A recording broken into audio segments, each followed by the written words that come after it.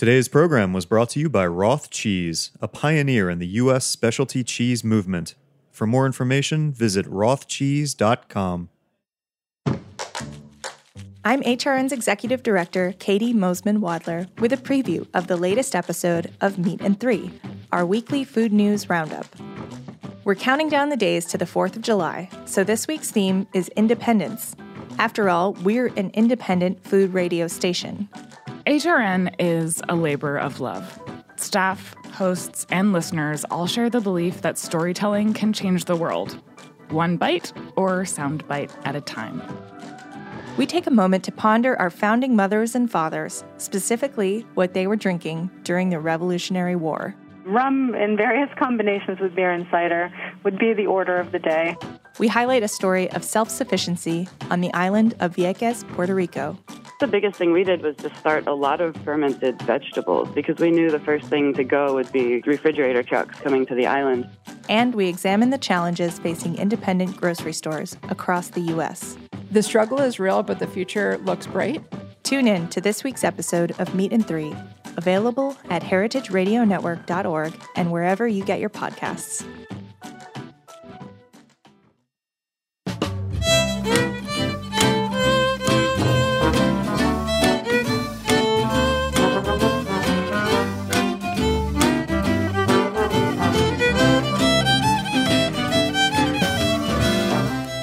Hello, and welcome to Cutting the Curd. I'm your host, Elena Santagade, and today, listeners, we are talking about the famed, the venerable, the raucous, the infamous, the Cheesemonger Invitational. Yes! I love it when we can get a good sound effect in. Okay, I have in studio with me today the 2018 winner of the Cheesemonger Invitational that happened here in New York City just 1 week ago. Just shy of 1 week ago. That's crazy. Eric Schock, welcome to the studio. Hi, Elena. Now we're getting crazy. Indeed. I am so excited. Okay, listeners, this is going to be a really fun show. We are going to talk about all of the components of the Cheesemonger Invitational. I actually have been a judge a few times, and I know most of the competition rounds. And we're going to talk about the written test, the blind taste test, the aroma test, salesmanship, cheese plate test, drink pairing, perfect bite. Then there's, of course, the wrapping, the cutting.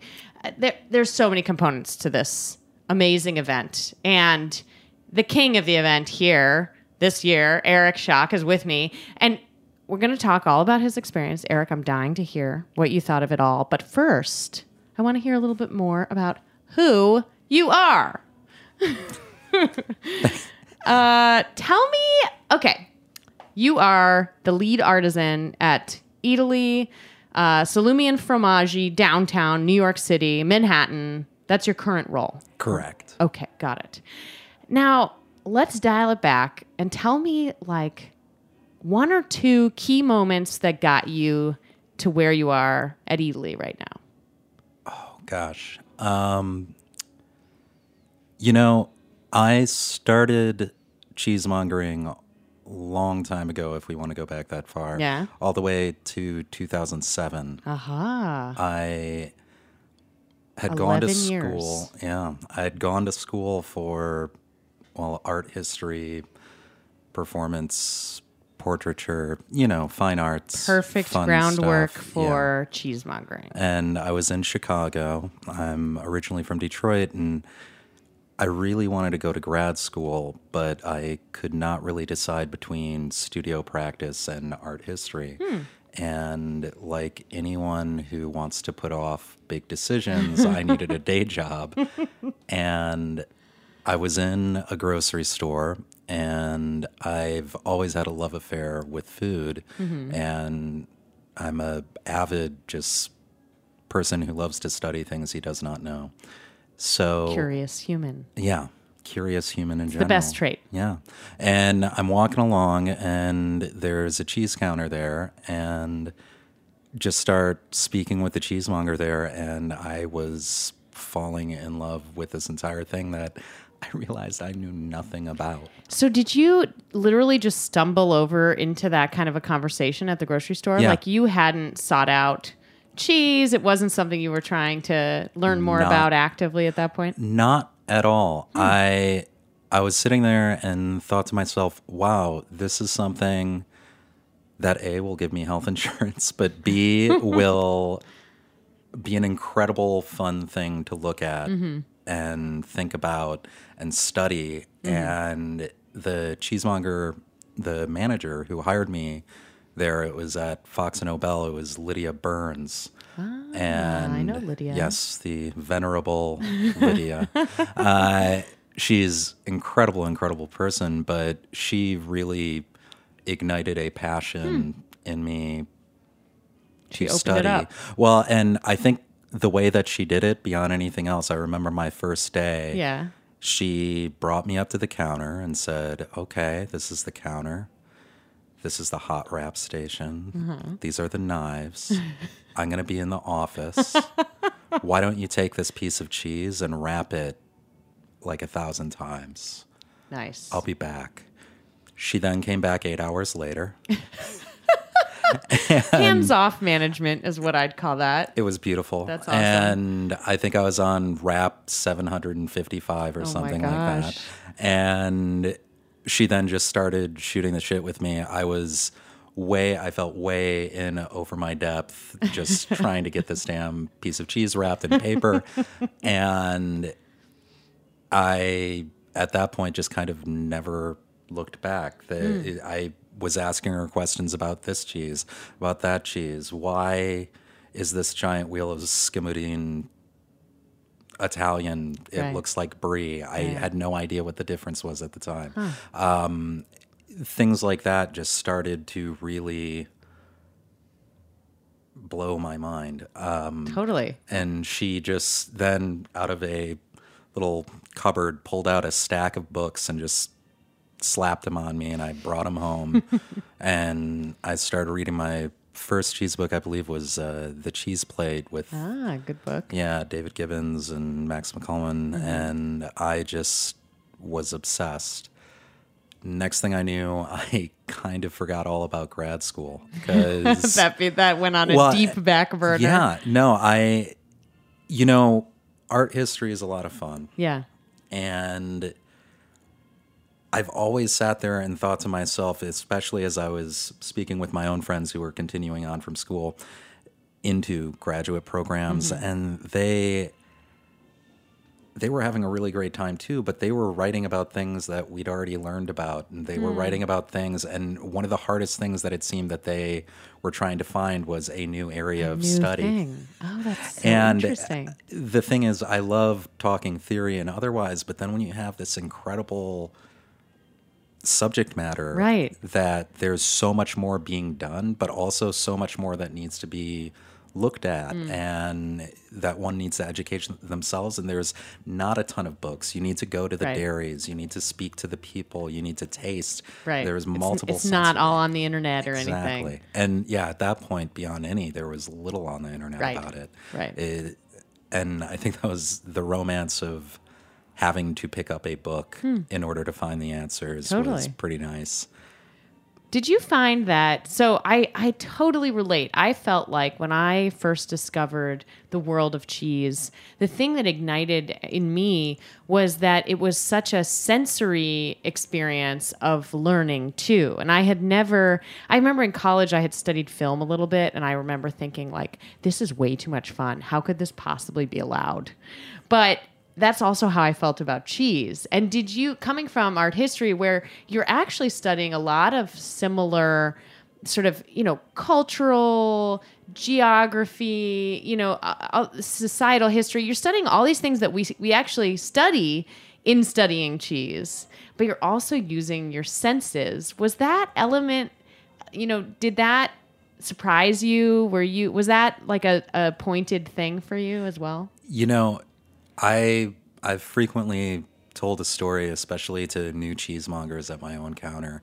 One of the things that really hooked me on cheese, and it was that first day before I even had applied to be a cheesemonger, but when I just first approached this counter, I was given a piece of Montgomery's cheddar, and I'll be completely honest, I had never had Montgomery's cheddar to that point. Yeah. Although, about 5 years previous to that, I had spent a summer in England, and we'd gone through Somerset. This was not a cheese trip Not at that all. point. This was Not pre-cheese. at all. Pre-cheese, very pre-cheese. Wow. And I mean, I was still in high school, but I was in basically Montgomery Cheddar's backyard. Oh my gosh. And we were driving through fields and dales and That gorgeous Somerset countryside. and you just get this smell and this sense, and there's a quality to the air Yeah, totally. that the dirt just kind of imbues. And then all of a sudden, I'm years later in this cheese shop in downtown Chicago, and you put that on your palate, and it just transports you. Yeah, totally. And I've never had food do that before. And that was probably the moment that I just said, like, I got to get into this. This is it. Yeah, if I can taste something and it can teleport me through time and space Right. to another place via those senses, It's like magic, right? it is. And I can't think of another foodstuff, another art form even, that will transport you like that. And I really, for the longest time, have thought of cheese as an art form in that regard. Yeah. Or an art object, I guess I'd Yeah. say. I don't know. It's hard to think of cheesemakers as outright artists because there's so much science behind it. Right. It's a unique hybrid of Right. of meticulous scientific approach plus that artisanal, by touch and feel and instinct. Correct. Right. Tricky. So interesting. So you became totally into cheese. You're discovering it. You're studying it. You're a self-proclaimed obsessed. And are you still doing art? Were you for a while? Do you still do things with other forms of art, non-cheese art? Have you gotten into cheese-related art of any kind? Oh gosh, I wish. I can't say that I've gotten into cheese-related art. No cheese sculptures at the Italy You know, counter? I do. I don't know if I'd call cheese carving an outright art, but Some would say. yeah, it's funny at Italy. Someone picked up something I started doing very early in my career was carving cheese for displays and otherwise, Yeah. and something they found out at Italy, especially Italy downtown very early on, was that I had this talent for this. And now every so often we'll get an email, hey, we're having this promotion. Sorry, we should have told you 3 weeks ago. Classic. We need a display up front. Can you carve this specific thing into a half wheel of Grana Padano? The consortium's going to be here in 4 hours. Can you do that? Oh my and it's gosh. like, it's a Saturday. You're like, wow, and I'm understaffed. Right. But you know what? I'll just do it on the side as I cut pieces for customers. Yeah. No, I do it right there at the counter. Oh my gosh. I want to see this. No, I think I have pictures on my Instagram. Okay, of the what's last your one I did. Instagram handle, Eric? I believe it's ERIC. Well, it's at Ericomplex, so it's ERICOMPLEX. Okay, all right. Listeners, check it out. Some cheese carvings by CMI winner. I'm not gonna lie, I hardly use Instagram. Well, then so they I won't think be there's- hard to find. I think there's 2 pictures. I think there's one of my cheese platters and one of the cheese carvings. So, Well, you're about to get a lot of new boy. followers. You better up the Instagram game oh here. gosh. That's okay. Oh man, this is so much fun. So, okay, dialing forward now, fast forwarding to present day with a look back still. At what point did you set your sights on competing in and winning the Cheesemonger Invitational? And did you ever think you would win? You know, the first time that I competed, I didn't think I was going to win, and I went in thinking about the competition as a secondary. This was Yeah, back what in year? 2015, So 2014. have you done it every year since then? No. Okay. No. How so many times have you competed? This last time was my fourth time competing in total. Got it. But the very first time I competed, it was right after Matt Riley had won, as well as Emily Acosta. Two formerly Italy folks. And I remember the very first time family I met tradition Adam. here. This was fantastic. I go to CMI in New York. I'd been living in Chicago, flew out here, and I go walking up to Larkin Cold Storage, and Adam just jumps out of his SUV, immediately sees me and walks up. He knows who I am somehow already and says, Eric, hey, handshake, you can't win. And then he just looks at a few other people standing right there and he says, if this guy wins, he's from Italy. We're not doing this anymore. It's canceled. It's canceled. If this guy wins, no more Cheesemonger Invitational. Well, and I wasn't the other one. Of course, there was another Italy person, and he also could not win. But man. I had already kind of realized this was going to be an uphill battle, and I was like, you know what? I want the challenge. But I also I wanted to get to know everyone a lot more. Yeah. So that first year I was focusing so much more on just let's have fun with this. Let's meet. And I met some of the most incredible people. Right. People I'm still and will probably always be friends with now. That is so awesome. And then That's so cool. Yeah. Then after that I moved out to New York not long after and then went back to compete again. All right. Well, I can't believe it, but we're ready for a short break. Oh, boy. Listeners, we are going to be back with all kinds of details from Eric's experience this year at the Cheesemonger Invitational. Get ready, and, maybe this will help you as you study for next year or for later, early 2019 in San Francisco, perhaps. Okay, we'll be right back.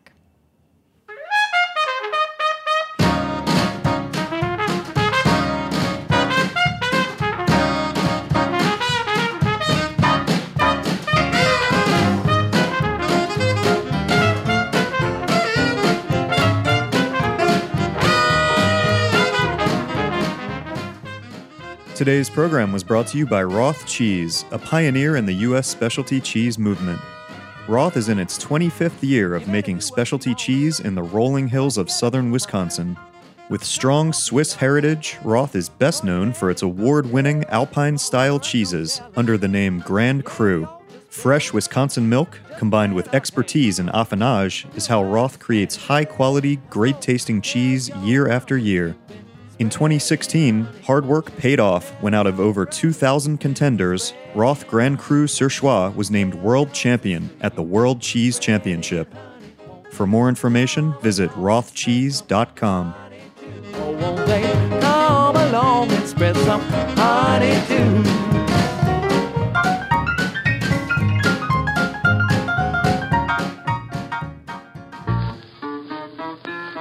I'm Souther Teague of Amoria Margot and a co-host of The Speakeasy right here on Heritage Radio Network. My favorite thing to do every week is to come here and be on the show. I have lots of jobs. I'm a very busy person, and I do this because I love it. I get to sit down and talk to all my heroes for about an hour every week. It's incredible, and I hope that you enjoy it, making a great effort to share with you. And we'd like you to share back with us. It's our summer fundraiser, and we'd love for you to donate at heritageradionetwork.org/donate. You can click on the beating heart, and you can even choose shows that you'd like to donate to specifically, and you can also choose a recurring monthly gift. And for all that, we'd be greatly appreciative. Thank you so much. All right, listeners, we are back. This is Elena Santagade with Cutting the Curd, and I'm here with Eric Schock, the recent winner of the 2018 New York City Cheesemonger Invitational. Okay, let's jump right into it. Eric, what did you do for your perfect bite?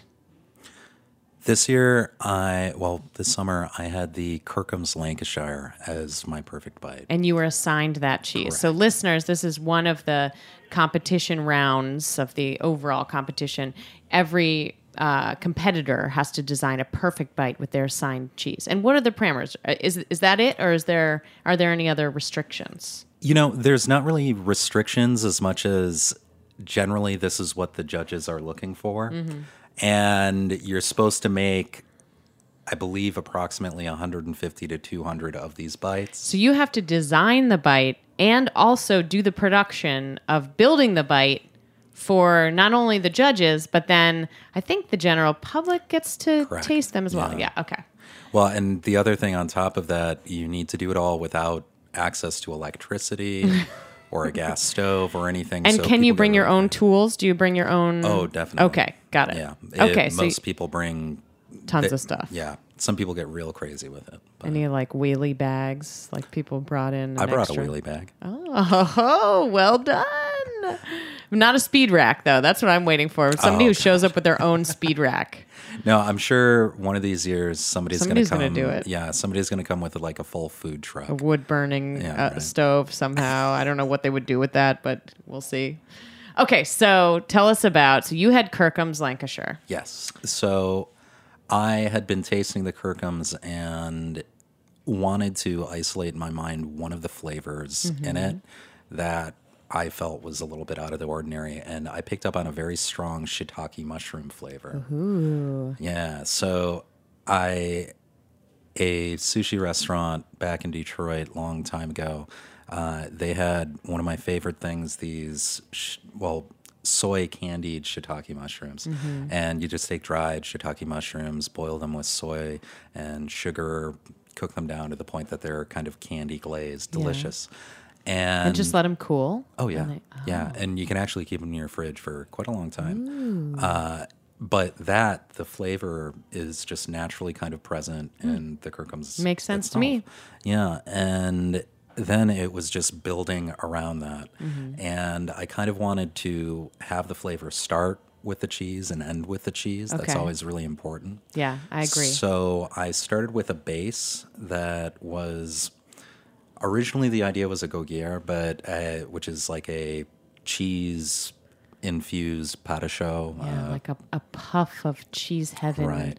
dough that just evaporates in your mouth. Well, and you know what? I realized very early on that making that with Kirkham with the Lancashire is nearly impossible because of the moisture in it. Oh yeah, and otherwise that's my gosh, that would be an insane feat. Well, and I continue to think about it every time I see a photo of myself at the event now because I look just like hell. I've been up. You look like you've been competing. Yeah, I had been up all night. Literally, I woke up. My fiance Colleen will tell you, I was up at 4 a.m. Oh my gosh. baking all night. Gosh. And You earned this win, Eric. yeah. What resulted was somewhere between a really nice cheddar biscuit and the gauguière, but Okay. that was the base. And then I infused some Mexican crema with the Kirkham's Lancashire by boiling the Lancashire in cream. Okay. Well, cooking it in cream Yeah. gently, not boiling. Never let it boil. And then mixing that with actual Mexican crema. And that allowed the entire flavor to kind of smooth across the palate. Right. On top of that, there rested a actual piece of the cheese, the Lancashire. Then the piece of shiitake mushroom, candied mushroom. Then I went back to a Mexican kind of love, and that is from Chicago. Something I fell in love with were these pickled carrots with jalapeno. If anybody's been to Pilsen in Chicago, Pilsen, okay. Yeah. Check out the pickled carrots. check out some delicious Mexican pickles, which are usually jalapenos, and they have these little carrots in them. And it just gives just enough of the flavor of jalapeno, a little bit of heat, and that kind of enhances the flavor without being overbearing. Right, and like is offset with the sweetness of the mushroom. Right. Okay. Exactly. And then on top of that, I just balanced a little tiny piece of cucumber skin. Oh my gosh. And that was just for freshness. And Interesting. that was it. But Wow. flavor-wise, I thought what I wanted was fluffy butter. Yeah. And that's what you got. You got fluffy butter Amazing. with those other little tiny hint flavor notes. And Components. that's... And this was all in a one bite piece. So it's Yes. sort of like just take it all down at once. Right. Oh, so good. Actually, and one of the former CMI winners, gentleman named Ajib, great guy, he is always the first judge to note it must be a bite, Right. not 2 bites, a bite. Well, I will say, as a judge, I was a judge this year. Listeners, I am. I feel like full disclosure. I judged Eric's salesmanship round. You did. It was actually kind of awkward. I'll was be honest. really fun. You know what? That round is always awkward. It is. I actually love judging it for that reason. But I think that actually it was less awkward. You are the winner, so it's not a surprise here. But that was really fun. And listeners, if you actually the salesmanship is not open to the public. So here's a preview. What the competitors have to do is stand behind a table where there's a selection of different cheeses, sort of set up as a mock cheese counter, so to speak, very limited and highly curated selection. And then the judge walks up as if they are a customer, and they kind of purposefully throw a few curveballs in, try to have a few cheeses in mind that they want to take away, and kind of let the competitor lead them either toward what they're hoping for or astray, depending on how it goes. Well, and I really love that challenge, probably more than just about any of the rest of them. And I'm going to be honest, when you walked up, because I don't know you well or anything, but we know each other. We do business. We do business. Yeah. And I immediately just thought, oh my gosh, do I acknowledge your food knowledge, your cheese knowledge? Do I pretend? Do I pretend? Are we both role playing now? Should I say I'm someone else? I just got all in my head about it, and it was okay. It didn't show. The other funny thing about salesmanship is that it is the thing that this is the Cheesemonger Invitational. This is the one thing that every cheesemonger does probably every day that they go to work, is sell some human being some cheese from the counter. And yet, I've noticed as a judge on a few years that this is the round where people are most nervous. And it's so funny to me because it's probably the thing that you're like most seasoned with as a cheesemonger. But anyway, so it's fun to hear that that's one of your favorite rounds. Was there a round that you were particularly dreading or nervous about? This time I was really, I'd say looking forward to. I don't know if I really dread anything more than the other. I dread all of them and I look forward to all of them. But I feel like I've never really nailed the beverage and the plate. Right. So listeners, those are 2 other separate rounds. There's a drink pairing that you have to do with the cheese. And is it the same cheese you're assigned for the perfect bite? No, it's a different one. Okay. But it's the same for the plate and right. So then you also have to design a cheese plate, which is different from the perfect bite, because the plate is more of that like larger selection of how would you serve this among other items. Well, and it's meant, I believe the actual thing they say is it's meant to be a plate for 2 people. Picture you're at a restaurant, you're preparing a plate that just features 1 cheese. What do you put it with? Serving for 2. Right. And you're given a slate. I think it's 4 inches by 14 inches, something like that. And you got to fill it. Go for it. Exactly. Okay, so what did you do for your cheese plate? So I went kind of left field with this, with both my beverage and my plate. I went Asian inspired. The plate was Chinese inspired, but it was very specific. Yeah. I had cedar boxes, and the cheese was another cheddar from England, from the Jurassic Coast, the coastal cheddar from Ford's Farm. And it's a very intense flavored cheddar, block cheddar, really good stuff though. And the main thing, you just need to overcome that intensity. So I needed to work with intense flavors. So I had the cheese sliced nicely in a cedar box, and then next to it, a cedar box filled with ponzu sauce. And then next to that, a cedar box filled with crushed Chinese candy. It's a tangerine peel candy specifically. And the idea was just take the cheese, dip it in the ponzu sauce, dredge it through the crushed candy. And it was awesome. I'm going to say officially, I judged your Oh, you cheese did? plate I as didn't even well, know which that. maybe you didn't even know. No, I didn't. And it was so much fun. This, and also it felt like like taking that sort of Japanese approach or Eastern, like, I mean, I do acupuncture a lot. I love going to sushi omakase. I love, there's a lot of like elements of that culture that I feel are so thoughtful and deliberate, and tasting that cheese plate to me was in line with all of that, with everything I've been exposed to from, Asian cultures of that sort of deliberate and intentional and also playful way, and bringing it to cheese was so much fun, I have to say. And I'll be honest, the way that I came up with it, my fiance and I, we love going to Chinatown and gorging ourselves on delicious candies we've never had before. I love the idea of going there for candy. I go there for dim sum and gorge myself. Oh, yeah. on. That's great, Yeah. too. Don't get me But wrong. the candies, I got to Yeah. check this out because that tangerine peel candy was awesome. It's really good. And I was just basically one night, we were gorging ourselves on these candies. We'd just gotten back from Chinatown, and I'd also just bought some of this cheddar, and I immediately had tasted it and was like, oh my God. And I ran back and I grabbed that specific candy, and it was just like, That was this is it.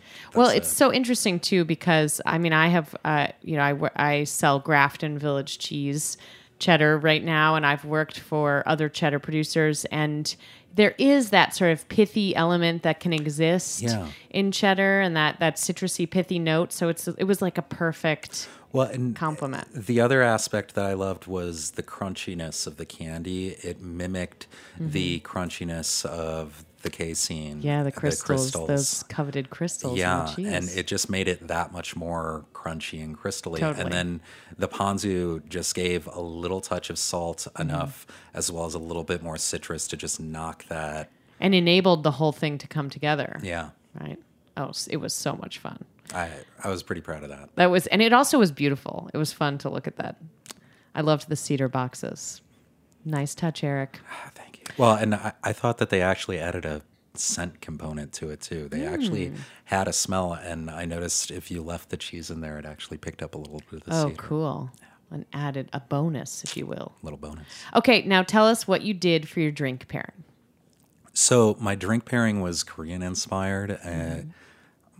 I'd fallen in love with this Korean punch, which is just cinnamon and ginger, which you boil, and then you add sugar, usually brown sugar, honey, etc. I think I used raw cane sugar in this case, but then you soak dried persimmons in it, and it gives the actual punch itself a thickness and a particular mouthfeel that is just really precious. And then it's traditionally served chilled on top of dried persimmon with a little bit of pine nut. And I really had wanted to do something non-alcoholic this year. I've just had such a hard time with the perfect beverage between judges' personal preferences about what they like. I know a couple of years ago, I made a French 75 with a gin that was literally made in the backyard of Vermont Creamery. Oh my gosh. And it hadn't been released yet. This gin maker drove the gin down pre-release, and cheesemaker knew the gin maker, and it was just like the most beautiful thing ever. Yeah, terroir all around. And it just made so much sense. And then the judge gave, I'm going to refrain from his name, but he just said, wow, this tastes like champagne with gin in it. Come on, man. I know. Come on. Know your But stuff. beyond that, what I really realized, which was the good criticism behind this, was, by the time the judges got to it, the champagne went flat. Right.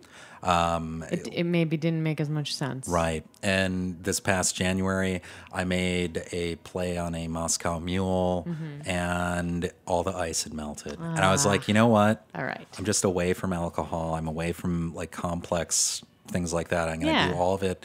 And that's why I presented this beverage. It was in a decanter, in a big ice box, also cedar box, keeping that visual component. Right. And then let the judges decant themselves, and it seemed to make a lot more sense to me. Now I feel bummed because I did not get to judge your drink pairing, but it sounds delicious. Very cool. Thank you. Okay, so I can't believe it, but we're almost out of time. Eric, this was so much fun. I have one more question for you. What advice for our listeners who have competed, who are hoping to compete again, who've never competed, who are only now hearing about the Cheesemonger Invitational? What would you say? What advice would you give to people at sort of all ends of the spectrum about how to make it to the big leagues here? Compete. Just do it. Just do it. Just don't be nervous. Don't freak out. Mm-hmm. It's a giant party first, and that's what it was conceived as. Right. And just like I did, you should first go into it just saying, this is where I'm going to learn. I'm going to meet people. The entire first day, you do nothing but meet with makers, incredible cheese makers from around the world. Yeah, it's a huge learning opportunity. It's so good. There's this enormous educational component. And how many days did that go? This year it was 2 days. It was 2 days. That's awesome. Previously it was 1 day, except they're just adding more and more and more and more. And it's every year I have gone, every time I have gone, I've learned so much more.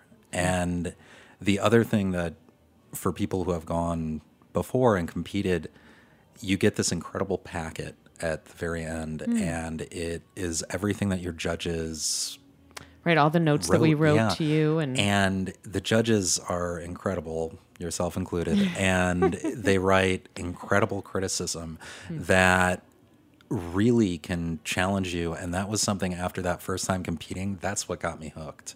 Because I sat there and I said, I could have done that better. Right. I could have done this. I could have figured out a more intelligent way of organizing this. Right, and right.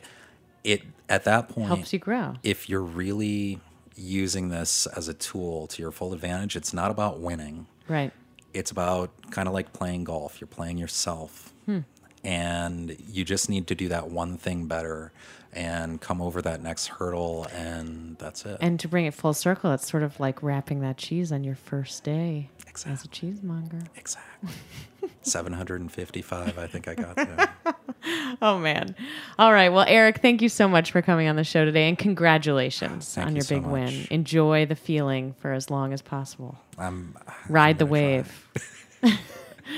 All right, listeners, thank you so much for tuning in, and we'll be back next week with more Cutting the Curd.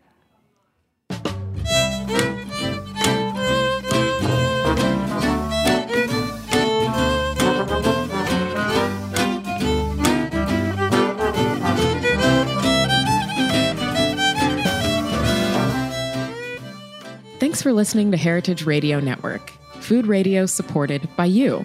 For our freshest content and to hear about exclusive events, subscribe to our newsletter. Enter your email at the bottom of our website, heritageradionetwork.org.